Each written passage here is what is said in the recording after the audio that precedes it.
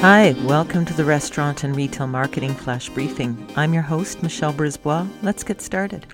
As we come into the second week of October shortly, we start to think about Halloween. Is it canceled this year? What's going on?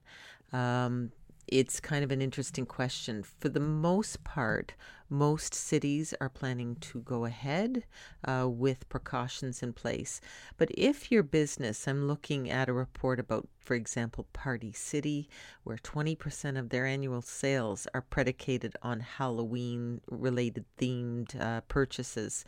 So they are projecting that overall sales of Halloween-related themed stuff will be down about 8%. And in particular, it's costumes and party stuff. People aren't going to want to try masks on. They aren't going to want to potentially send their children out. But apparently candy sales are up a little bit already, so that should hold steady.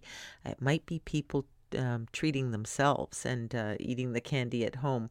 But at any rate, it looks like Halloween's going to proceed.